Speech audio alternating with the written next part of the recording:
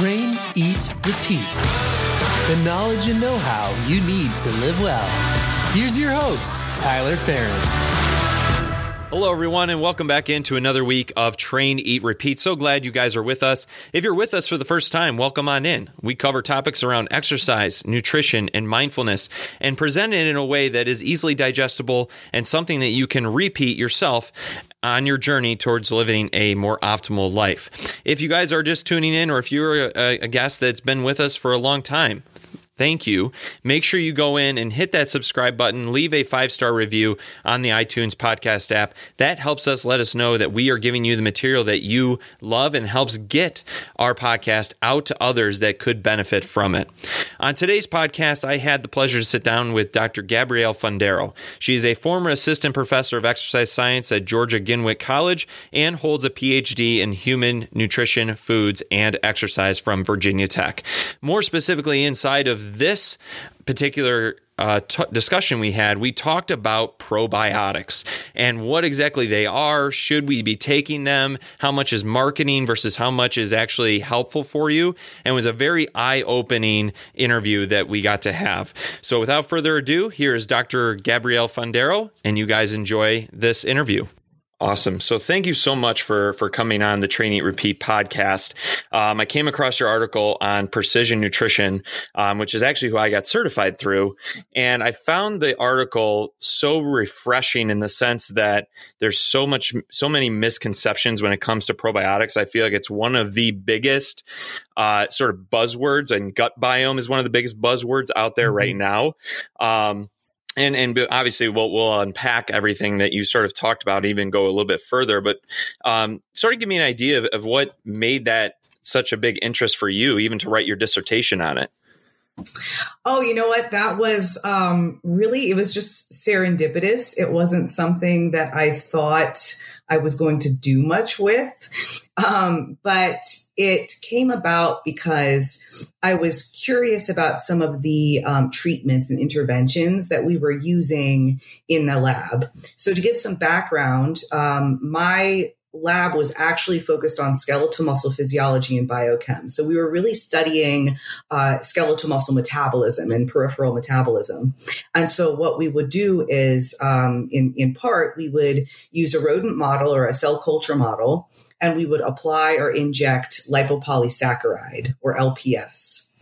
And I was curious about the physiological relevance. I wanted to know why we were using that. I understood that it would result in sort of a downstream inflammatory signaling cascade, but I always want to know, is this something that's going to happen in the human body? And as it turns out, that was indeed something that happens in the human body. And it was mimicking, in part, this postprandial or after meal event that was observed in both rodents and humans, in that after a really high fat meal, there was an increase in this circulating LPS, or in individuals who were eating sort of a chronically high fat hypercaloric diet. They tended to have higher levels of this circulating LPS and also higher numbers of the receptors to which it would bind. And so I wanted to sort of get to, instead of, okay, we're injecting and then we're seeing what happens. What if we looked at, why this is actually happening or where it's coming from? And it turns out that endotoxin comes from certain types of bacteria in the gut. And so I wanted to find, some solution at that time, because I thought, well, surely there's got to be something we can do about it.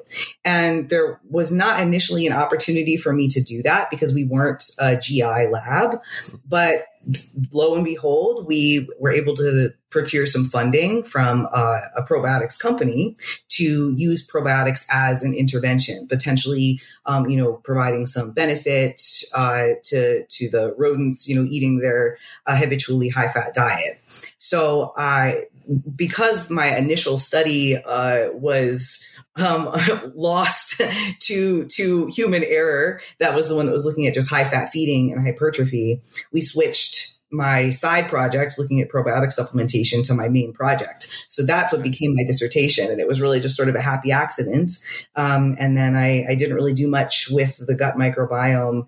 After I defended, I went on to teach, and I taught for 4 years in sport nutrition and exercise science. And then it wasn't until I resigned from academia and went to coaching full time that I started to talk more about gut health and to try to serve as sort of an evidence-based voice, back in 2017 when it was an emerging topic, but I don't think it was as big as it is now.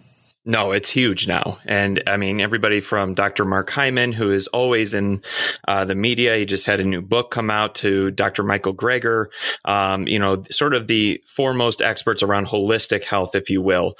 But still the gut biome comes up quite frequently. So going back to your studies to where we are now with mainstream media and how they use the word probiotic, what are some things that maybe you've learned or some things that we can educate the listeners about in terms of what are probiotics and who are they for and what's like the purpose of having them?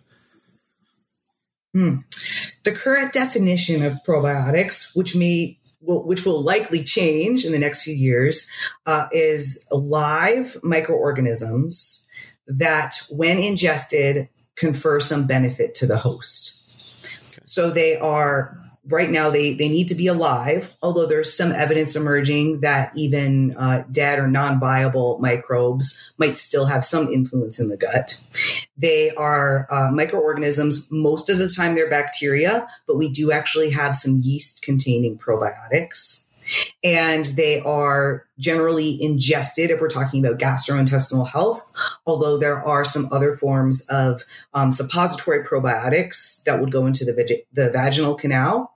And that's sort of outside my purview, but I just know that those exist and that they need to confer some benefit. So that's an important caveat, because people are often using the term probiotic to talk about anything that contains bacteria. So all types of foods that are potentially fermented, they call them probiotic foods. But the actual definition really limits the number of foods that are considered to be probiotic to only fermented dairy. So that's currently the only probiotic food, because that is the only food that has shown consistent benefit to the host. So not all types of bacteria that we would ingest. Obviously, if we think about it like that, there are some bacteria that we would ingest that would cause disease, and those would not be considered to be probiotic.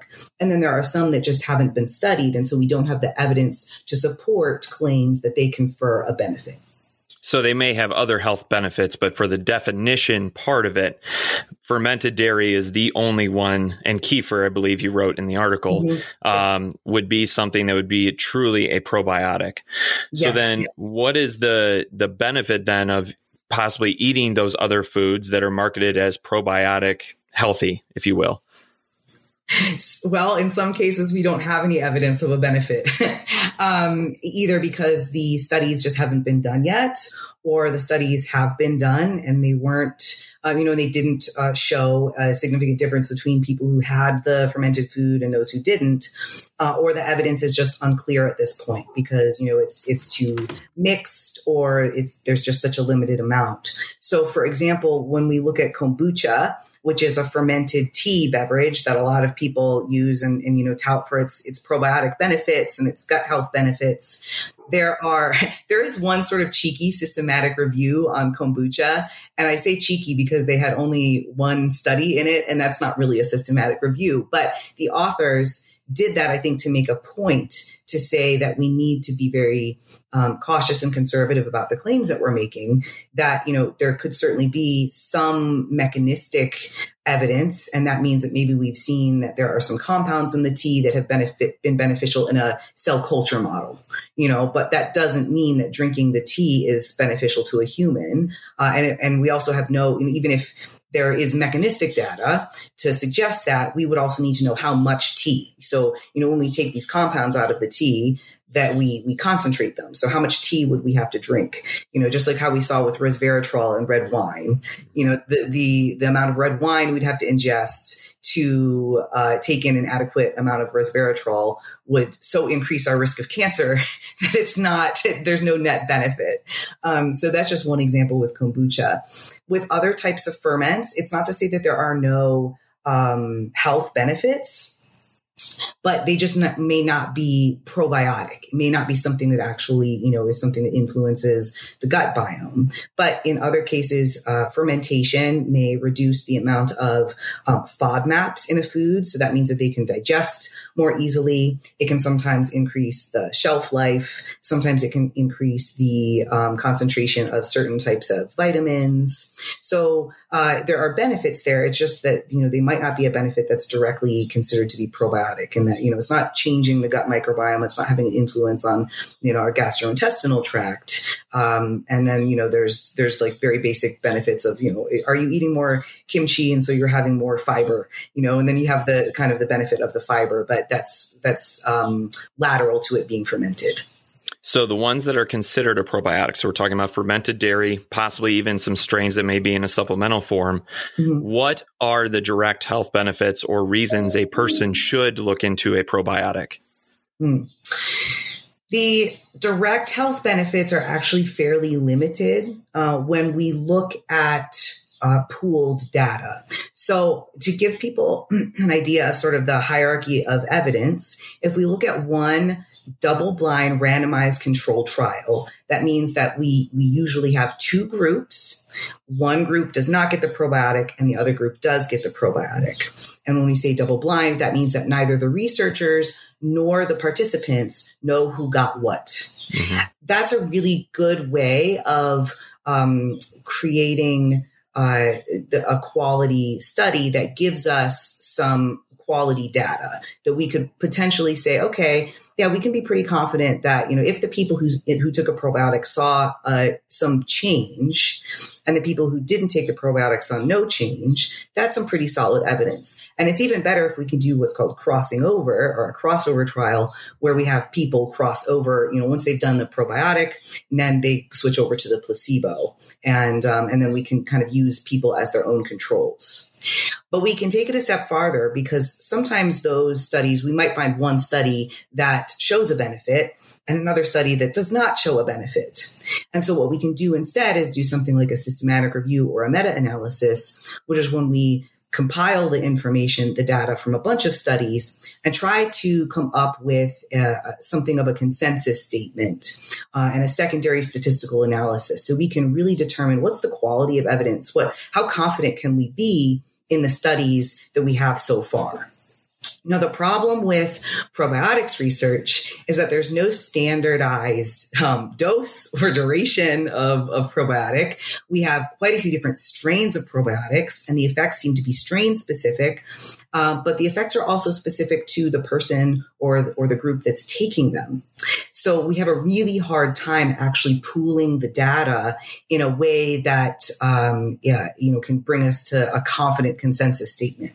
And what often happens is that there's so much variability between those studies. Researchers are sort of limited to saying, well, we can't say anything, conclusive at this time, because about 50% of the studies showed a change and the other 50% didn't. And there was such a difference in how they, planned their study that we really can't, they're not comparable enough. So when we don't have a systematic review or meta-analysis available, then we kind of just have to look at the RCTs, those randomized control trials, and we can take a sort of a net balance approach and say, how many of these can I find? Okay, say I find 12, are more of them saying that there is a benefit than those saying that there isn't a benefit, then maybe we can be a little bit more confident that there is a benefit. So, and that's even if somebody's going to take the arduous task of searching out these studies. Yes. Something I don't necessarily enjoy, but do it because it's part of my job. But exactly. Most people are not going to do that. They're not their own advocate in that case. Yes. Yeah, exactly. And we also have a positive publishing bias. So papers that show a difference are more likely to be published. So I say that to give people an idea of sort of the landscape, the climate of the literature at the moment.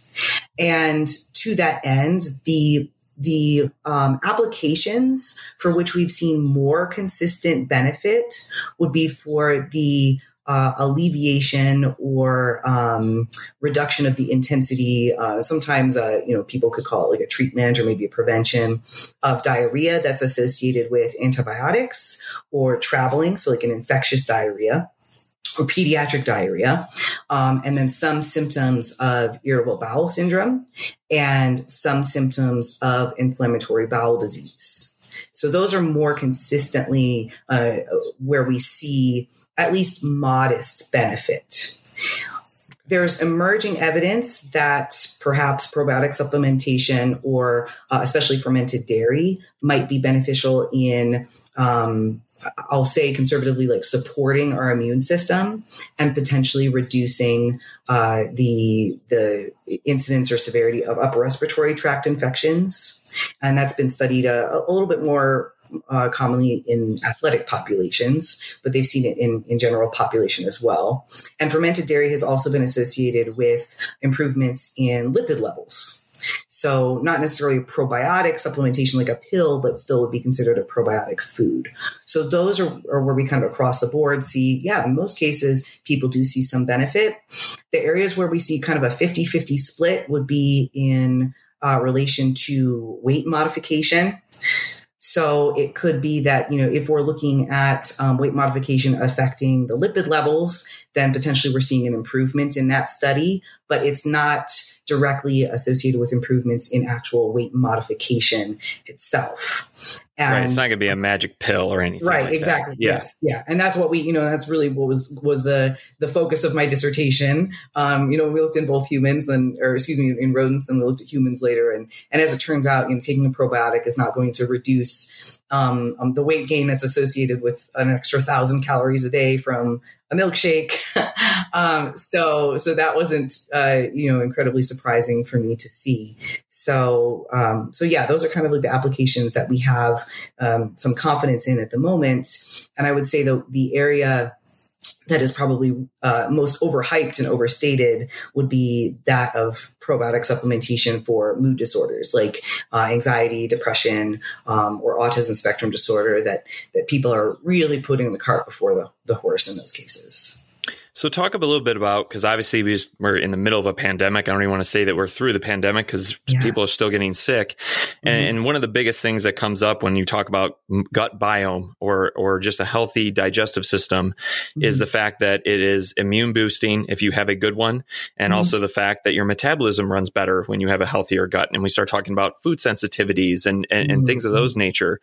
What is the process in which that probiotics could, or the marketing that's out there that says that it can improve these things? Is there anything there to like sort of grab onto, or is it mostly just marketing at that point? Well, when we're talking about food sensitivities, that is definitely marketing. Food sensitivity is really a big buzzword at the moment. And I think people sometimes use it in sort of an umbrella fashion to refer to both food allergies and food intolerances. And those do actually exist. But a food sensitivity, something that would be ostensibly identified through an IgG food, antibody test, that is complete science fiction, totally made up, absolute marketing malarkey. The antibodies that are detected by that test are recognition antibodies. It's a tolerance antibody. And so what you'll end up seeing on that test is a list of foods that you eat often that your immune system has identified as not being, a pathogen. So that one is completely made up and pretty frustrating because it's very misleading. But as far as food allergies and food intolerances, there is some evidence that the development, like early life development of the gut microbiome may play a role in the development of food allergies and also skin allergies. So like atopic types of diseases, things like eczema Although it's that we haven't established a causative link there yet. There is just a correlation. So that means that the two things tend to happen at the same time. So if a person is using antibiotics very early in life, or they were born via C-section rather than a vaginal birth, that's associated with changes in the early life microbiome and sort of a different evolution of the microbiome in those early years compared to infants that are born vaginally. And that's been correlated with greater incidence of allergies. But when it comes to a food intolerance is due to the lack of a digestive enzyme. And in some cases, it's just that humans don't make those digestive enzymes. So when we're talking about dietary fibers or the long polysaccharides that we see in beans, we just don't have those digestive enzymes. It's not that we have a deficit on accident. We've just evolved not to have those. And the native biome ferments those for us. So it's not something that we would really need to take a probiotic for. If it's something like lactose, there are some people that do create lactase, the digestive enzyme, and some that don't. So they have lactose intolerance. And while a probiotic may not directly help with that, if they did use a fermented dairy product, that would have less lactose in it. And so they could that might be more digestible to them. So the application of probiotics in those cases really isn't supported by the evidence. But the native biome would really be, sort of the target for future studies looking at its role in the development of allergies and, whether it's skin allergies or seasonal allergies or food allergies. Okay. And what about digestive enzyme supplementation? That's also another thing that I see quite frequently in the marketplace. Mm-hmm. So there are pharmaceutical digestive enzymes for people whose pancreas doesn't produce some of the enzymes that they would need. And those are effective. So there are things that you would not get over the counter. The over the counter enzymes that do confer some benefit would be lactase. So that's for helping with the digestion of dairy. And then also beta-galactosidase. So that's sold as like Beano is one of the brand names. And that helps with the types of FODMAPs, the fermentable polysaccharides that we would find in beans. But there's really sort of a Goldilocks effect there, I guess, or some form of that. So if you have a ton of beans or a ton of dairy, you may need to, really increase the enzyme amount there. And there's also a time effect. So if you take your lactase enzyme and then have dairy, many hours later, it's not going to be effective. So you really need to take those two at the same time and still have a modest serving size and follow the manufacturer's instructions for taking a couple of the tablets at once, and that can provide some benefit. But the other digestive enzymes that people are often promoting are things that are meant to break down proteins and or fats. Humans are, unless we have a genetic disorder and we're not producing the enzymes to break down fats and amino acids and digestible carbohydrates, we're making those enzymes on demand. So we don't need to take more of those. And also it's important to realize that enzymes are very sensitive to pH, so the acidity level, and they will not be active outside of their very narrow pH range. So if you take one that is active at a pH of 3 or 4, something that we have in the mouth or a pH of 5, and then you ingest it and it hits your stomach acid with a pH of 1, it's going to be unfolded or denatured and it's not going to be active. So by the time it gets to your small intestine, it's just going to be a bunch of amino acids and it's not going to be helpful to you. So now we're spending money just to basically put it in the toilet. Yes, that's at the end of the day. Yeah. So obviously there are benefits to taking probiotics. There's a lot of things that are marketed that they end up doing, but most of it just, again, hasn't been proven to be true. Yeah. So then is there really a situation other than those ones you've already mentioned where you think probiotic usage from a supplementation standpoint is worth the time? Or are you simply looking to see if they have those symptoms? Yeah, I really would say that it is based on a need. So I'm definitely not an advocate for taking things just because, in part because they're expensive.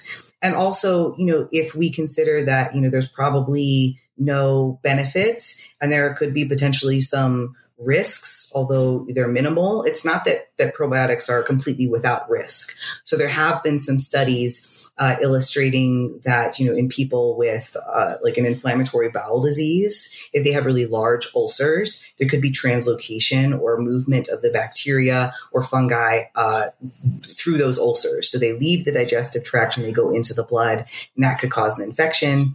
There's also one study that documented sort of a delay of the reestablishment of the biome after healthy people had taken antibiotics. So they did this on purpose. They took healthy people and gave them antibiotics, and they wanted to see whether probiotics or a fecal transplant, a self-fecal transplant, would help, to reestablish the biome versus doing nothing. And as it turns out, the people who did the self-fecal transplant, so they kept their feces from before the antibiotics, and then they used those to repopulate their intestines, they had the most rapid recovery. And the people who did nothing had the second most rapid recovery. And the people who took the probiotic had what the authors described as a form of dysbiosis. So it was altered compared to the other groups, and it was really reduced in diversity. There was a sort of an overabundance of the probiotic lactobacilli strain. So with that sort of evidence, it's something that I think we need to weigh the pros and cons, and then what's the cost? Just, how much money am I spending? So if there's not an application and you're a healthy person, then it's probably not necessary. It's not like a multivitamin where we just, take it every day. So in terms of having the right kind of bacteria in your gut biome, can you have too much? Because I've also heard you can take it to extremes, and then they talk about, bacterial overgrowth and those types of things. How does that sort of play into all of this? Yeah.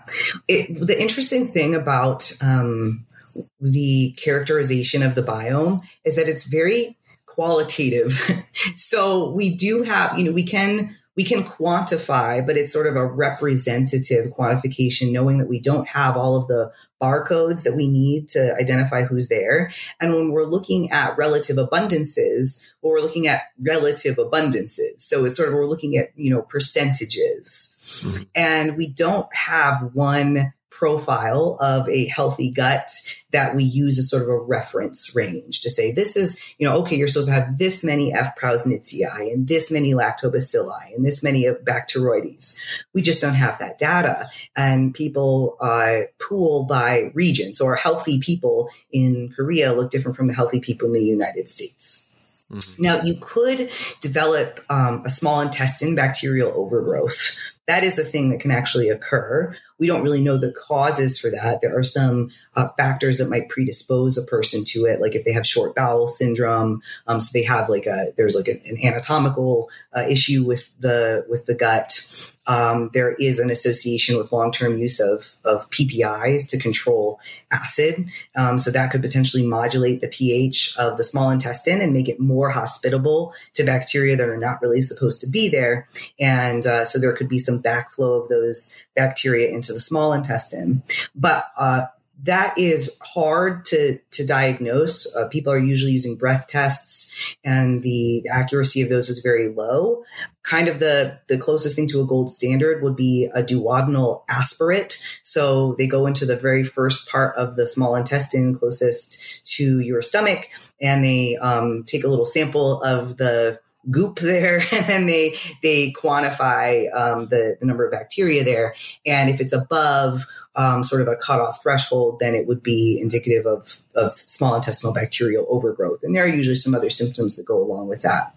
But it's not as common as I think people make it out to be. And it's not something that you can just diagnose by looking at a person or just because a person has gas or something like that. So that one is definitely, I think, overhyped as well. But we expect to see in the realm of tens of trillions of microbes in the gut.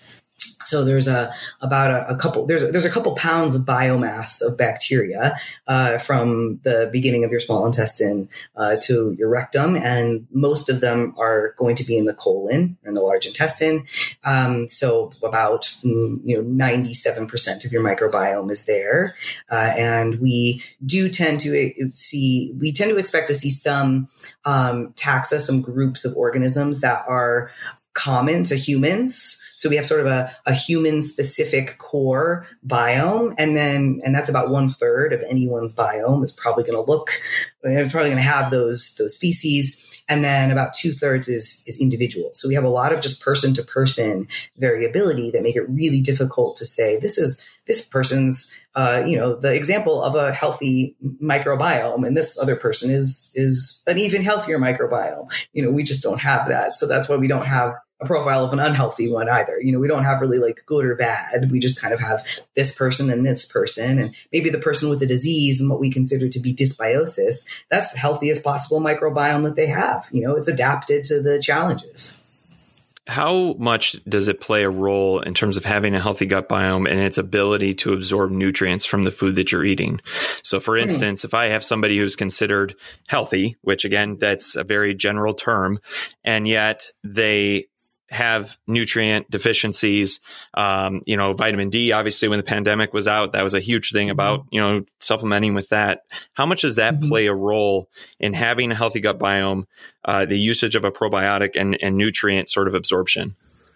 Well, we can kind of look at two different aspects there. So we have human, so we have the host ability to digest and absorb and assimilate nutrients. So that means that our digestive tract has to be, free of an anatomical disease or various functional diseases, so that we have the digestive enzymes required to break down our proteins, carbs, and fats to their smallest parts, and then we get those into the intestinal cells, package them up if need be, and then we transport them into circulation, and then they go to the tissues. There's going to be some portion of the carbohydrates that are going to be indigestible. So those are the micro-accessible carbohydrates, and those are going to pass through the small intestine where the majority of our absorption takes place. And they're going to reach the large intestine where they can be fermented by the microbes there. And those microbes are either going to produce gases for the most part. They can also produce some other compounds if they're fermenting amino acids that are sometimes associated with colorectal cancer. And they're also going to be producing short chain fatty acids. And some of those short chain fatty acids like butyrate and propionate are associated with metabolic health, so like insulin sensitivity, appetite regulation, and even most recently with exercise performance. So propionate in rodents has been associated with improved endurance exercise. And we find that in athletic populations, they have both enhanced microbial diversity and elevated numbers of these butyrate producers. So it seems to be associated with, good physical health if we have some abundance of these butyrate producers. And as they're producing these short chain fatty acids, they are harvesting energy from the diet. So they have taken carbohydrates that are indigestible to us, so we can't release the energy from those compounds, and they have converted them to short chain fatty acids that are available to us.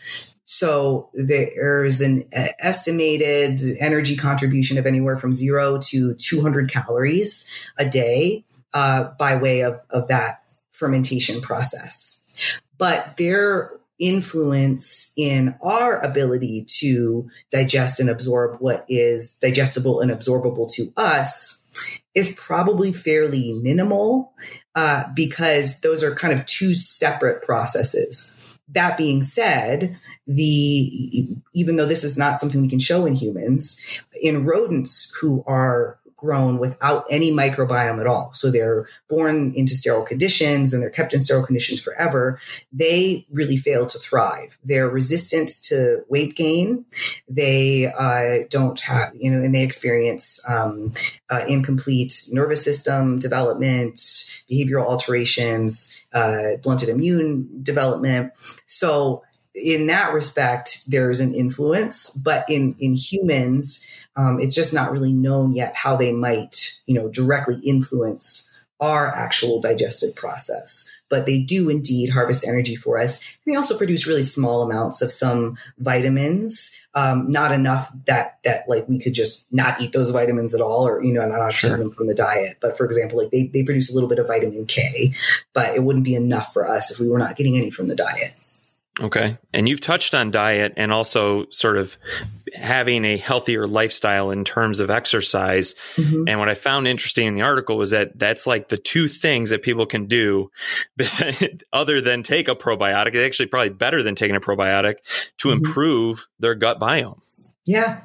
Yeah, absolutely. Yeah. And it's not like the sexiest, most exciting recommendation, and it's not something that like a pill that someone can take, and so I understand it takes more time and effort to invest in physical activity and, a diverse, plant-centric way of eating. And that doesn't mean plant exclusive, but just that plants are a common inhabitant of one's diet. So they're making an appearance at most meals, and that we're getting a variety of different plant foods. So it doesn't have to be just vegetables, but vegetables, fruits, whole grains, legumes, some plant sources of protein, in addition to if someone wants to include, animal sources of protein, especially something like, fermented dairy, that has pretty clear benefits. So that in association with regular physical activity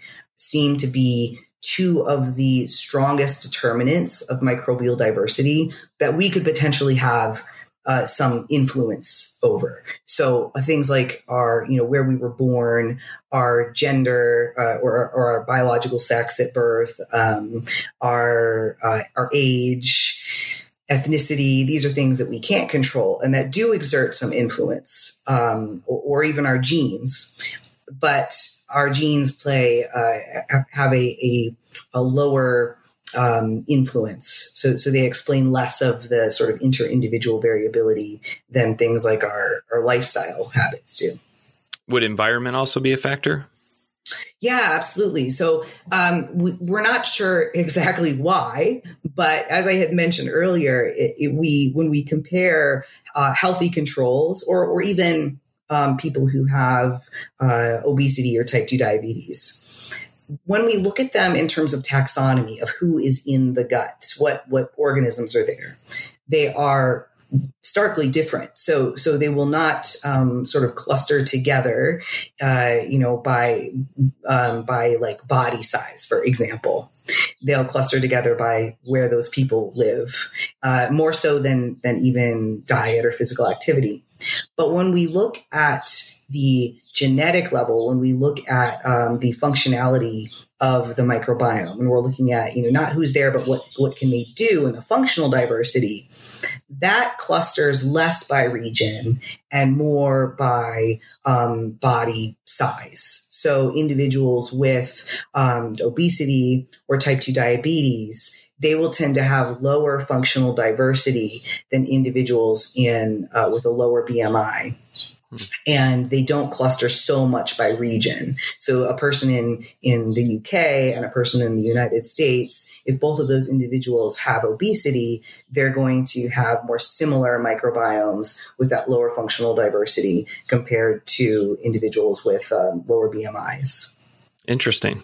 Mm-hmm. So not to backtrack too much, but you said mostly a plant diet. So we can say mostly plant-based, if you will. I know there's so many definitions in terms of you're lacto-avo vegetarian or you're vegan, but is most of that benefit from the simple fact of the fiber that you're getting, the vitamins, the nutrients, and then why is meat I don't want to say it's bad, but you're almost alluding to the fact that an over meat consumption, so something like the carnivore diet, would not necessarily be good for the gut biome. Right. Yeah. So we have to keep in mind that even though we talk about the gut biome as sort of like one thing, this sort of like one organism, it really is more of an ecosystem. So it's made of these tens of trillions of microorganisms, mostly bacteria. We do have some fungi in there like yeasts. And then we have archaea, which are similar to bacteria. And they have quite often sort of a symbiotic or cooperational, sort of a collaborative relationship with the bacteria. So all of these organisms are vying for both nutrients and real estate. And they're going to be regulated to some extent by pH and oxygen availability. So when we take microbes that are living in an anaerobic environment, they really are going to rely on glucose. So they're going to rely on those microbe accessible carbohydrates that pass through the small intestine and get to the large intestine. So they're not accessible to us. We're like, we can't use this. So here, you can have it. And they're like, thanks, I needed this. I need this to make energy. This is my food. So if we completely eradicate all forms of microbe accessible carbohydrate from the diet, and we're only ingesting plant foods, now all of those organisms that really relied on glucose, that really relied on the carbohydrate portion of the diet, they will fail to thrive. So they may die out, and we'll see a loss of diversity and a loss of sort of functionality in that group. Now we have plenty of proteins available. So we have plenty of amino acids available. And there are microbes that can ferment those amino acids. They can use those as energy. And they're producing some short chain fatty acids still, but not to the same extent as the ones that were fermenting the carbohydrates. And in addition to some of those short chain fatty acids, they're also producing some other compounds like indoles and p-cresol that are associated with colorectal cancer. So there are these sort of amino acid fermentation byproducts that could play a role in an inflammatory cascade or, tumorigenesis. Not to say that it's causative, but potentially, there's a mechanism there of action that could explain why, there are some dietary patterns that are more associated with the development of colorectal cancer. So that's why, if we're looking at the extremes, that would not be beneficial because we're reducing the nutrient availability. So obviously, if we reduce overall nutrient availability, we're just going to have a reduction in the number and the diversity of microbes that are living in the gut. And we're going to have potentially not an overgrowth, but a relative increase in the abundance of those that can thrive on animal proteins. But in that case would be producing many more of those potentially harmful compounds. Now, when we have a prudent omnivorous diet, the microbes will prefer to use the carbohydrate sources. So we still may get some amino acid fermentation, but we're also going to get plenty of carbohydrate fermentation. And so we may not see the same levels of those potentially harmful, byproducts. How we talked a little bit about environment, but obviously part of your environment is how your food is sourced, and a big push around grass fed, grass finished, organic. How much does that play a role, if at all, in terms of the types of bacteria and or toxins that can disrupt your digestive system? Well, we are still in the early infancy stages of looking at how environmental pollutants might influence the microbiome. So there are some that, we've been able to look at the microbiomes of other organisms like bees or fish. So some of these organisms that are really, really super small and that are exposed to these potential pollutants at higher concentrations than we are day to day. And changes have been observed. So it's certainly something to be cognizant of that we're probably going to see, in the next couple of decades that, there are some things that are in the environment, POPs and whatnot that have influenced our microbiome. And that could be part of the explanation for why we, people look different in the UK versus the US and Korea and so on. But when it comes to, the influence of like organic versus conventional or something that's grass fed or not, even when we look at the chemical breakdown of those foods, the differences are so minuscule that they're really not physiologically relevant in the amounts that humans are ingesting.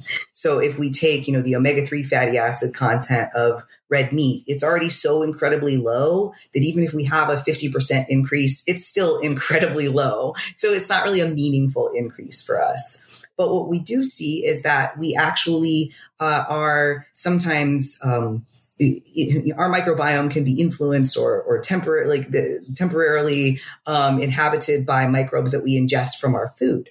So it's not that they're probiotic foods. It's just that food is dirty.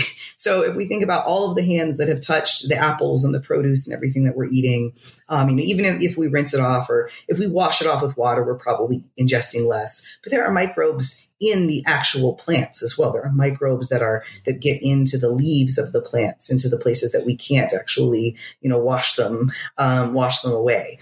And so that's another thing that's been found in the literature is that our dietary habits influence the microbiome both in providing nutrients for our microbes, but also introducing environmental microbes. And even if they don't move in permanently as residents, they could still interact with the microbes that we have and potentially cause some downstream effects. But also could be a good thing, right? Like exposing yourself, obviously dosage matters. Mm-hmm. But exposing yourself to the environment can actually boost your immune system, or at least that's what it's talked about. So now, we have COVID and we have the prevalence of using hand sanitizers, and then you're touching receipt paper. And now you have PCB going into your system. And not to get too off topic, but I think that it's pretty clear, like if it's that small of a difference and there's other organisms that are going to make your way into your digestive system anyway, would you say that there's even a point in buying organic, or is it just sort of inconclusive to that point? If people are concerned about sort of the influence on the environment, potentially there is some benefit to buying local, because that's reducing transport of foods, across the country, because transport in itself is going to contribute to pollution. So buying local and in season is one way to maybe exert less of an impression on the environment in a way that could be potentially harmful. But buying organic is really something of a marketing ploy, in part because the nutrient density of those foods doesn't differ based on it being organic. It can differ based on the farming practices and the soil quality, which could be associated with organic farming practices, but also could be done via conventional farming practices as well. If people are concerned about genetically modified organisms or genetically modified foods as being part of, conventional farming, I would encourage them to keep in mind that there are very few GM products that are actually on the market in the US. There are different ones in other parts of the world. And mostly they're used either in manufacturing or for animal feed. So what we are actually eating, that's potentially GM is really limited, and probably most often we'd be eating like GM soy. But there's again and there have been we have a lot of data over the course of many years comparing the ingestion of GM versus non-GM foods, and there is no difference in terms of nutrient quality or effects on human health.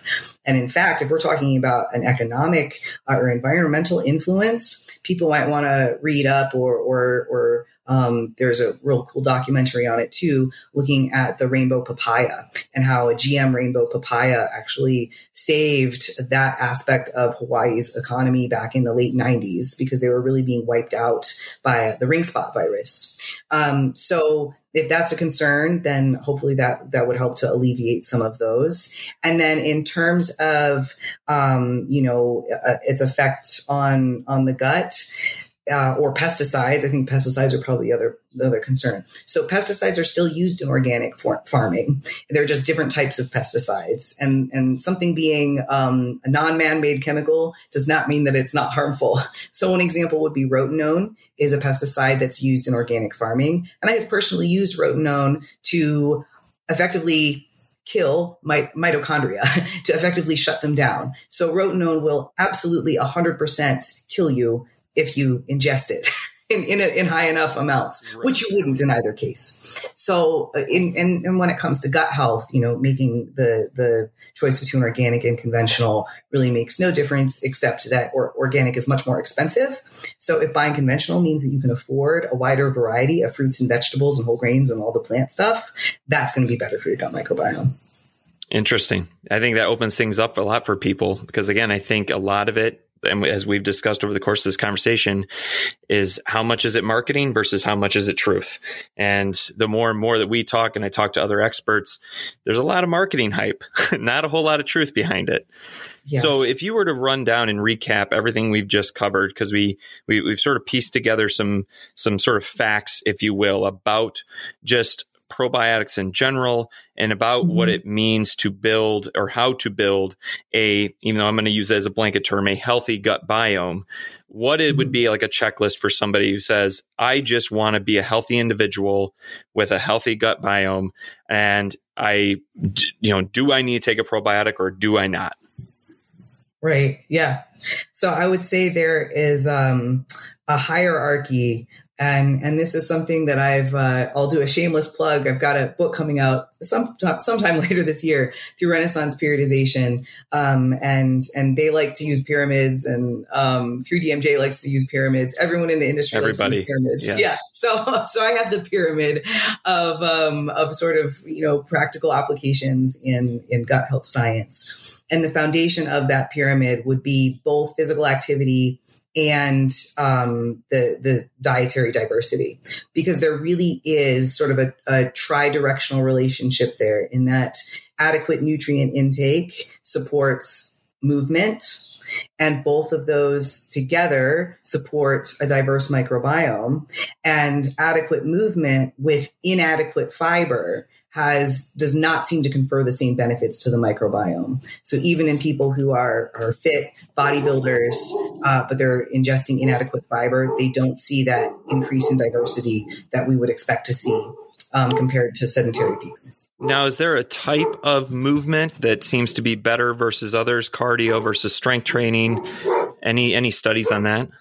We don't have any studies really on resistance training outside of the one that I mentioned, looking at bodybuilders. There is, I'm collaborating with a researcher out of Lipscomb University in Tennessee, and we are doing really the first of its kind. We're actually looking at resistance training in athletes and a few other factors. So we'll have, we didn't use resistance training as an intervention and looking at how it affects the microbiome, but these are athletes that are, engaging in resistance training. So hopefully we can, gain a little bit more information, but we're really looking at how resistance training is associated with GI distress. And if we can make some predictions about that GI distress based on their baseline microbiome. But the vast majority of evidence is looking at people who are either recreational exercisers or people who are elite, cyclists and marathoners. And the general trend is that greater cardiovascular fitness is associated with greater microbial diversity, and people who are at least meeting the World Health Organization recommendations for exercise, they have greater diversity compared to sedentary controls, and that you don't have to be an elite cyclist to have greater microbial diversity, but you have to be cycling more.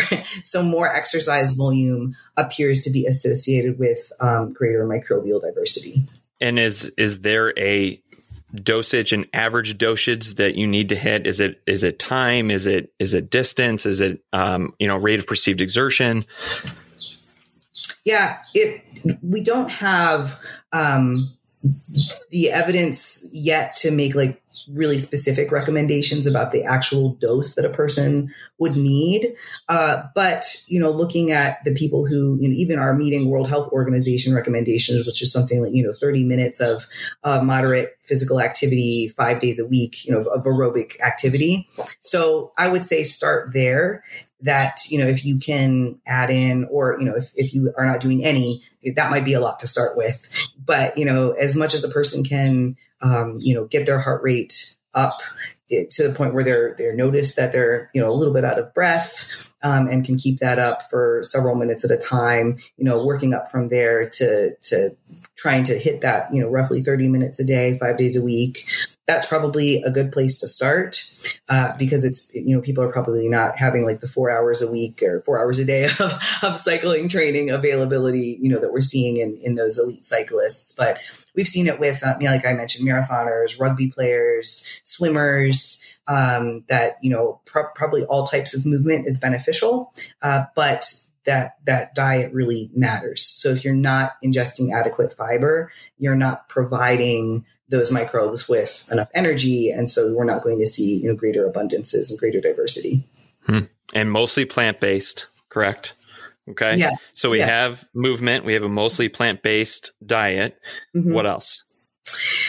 On top of that, it would be managing sleep and stress, mostly because that is also supportive of immune function and supportive of making those choices about the diet and engaging in that physical activity. There's some evidence in rodents that stress may influence the microbiome. That has yet to be really, played out in humans. And then also that circadian rhythms may also play a role. So the biome itself displays some rhythmicity that we see greater increases in those kind of like shorter lifespan fermenters during the day when we're eating, and then they might die off a little bit at night. And then we have, higher relative abundance of those that have greater longevity and can handle, lower nutrient availability. So probably, as much as we can, sleep when it's dark out and be awake when it's light out. That's not realistic for every person. And then on top of that, the very top of the pyramid is where we're looking at, supplementation as needed if we are experiencing some, disease or temporary, digestive distress, and take it for the time that we're experiencing the distress, and then just go back to our normal daily activities thereafter. So not something we should be taking all the time. Yeah, it's just, it gets to be pretty expensive with no real benefit. But yeah, when we have the appropriate applications, it sure can be helpful to, if you have some traveler's diarrhea and you take S. boulardii, there's pretty solid evidence showing that you won't have it for as long as someone who doesn't take S. boulardii. So sure. And that's talking more about the specific strain of a probiotic that is specifically meant to treat X symptom, correct? Yep, exactly. Okay. Yep. Okay. So that's the pyramid. Awesome. So where can, or what else do you have for our listeners in regards to probiotic in terms of gut health? Again, I feel like it's a very market heavy education for most people, and that's why it's important to have people like you, experts in the field, who are looking at these studies, evaluating them, and sort of dispelling a lot of things that most people think to be true because they're not going to be their own advocate. But what are some like lasting sort of comments for the listeners? I think the biggest takeaway would be to watch out for someone trying to sell you a problem so you'll buy their solution. If they're making causative claims about the gut microbiome, if they're saying things like dysbiosis causes X, or small intestinal bacterial overgrowth causes X, or they're using a term like food sensitivity, those are some red flags that the person may have an incomplete understanding about the gut microbiome and its role in human health and disease, and that potentially you may be spending money and time on interventions that are not evidence-based. Okay, excellent. And where can people find you? on Instagram and Facebook at Vitamin PhD. My website is vitaminphdnutrition.com. And I also run btgcomprehensivecoaching.com, which is my platform and collaboration with Shannon Beer, in which we talk about all things coaching related. I am starting next month. I'm going to be starting a series called Gut Health with Gab. So I will be running webinars to talk about topics that people ask me to talk about for the most part. So I'm going to be doing some introductory things, but I want to answer people's burning questions as best I can. Thanks for listening to Train, Eat, Repeat. Connect with us on Instagram at fit_Ferrant or at traineatrepeat.co. Until next time, stay strong, stay healthy.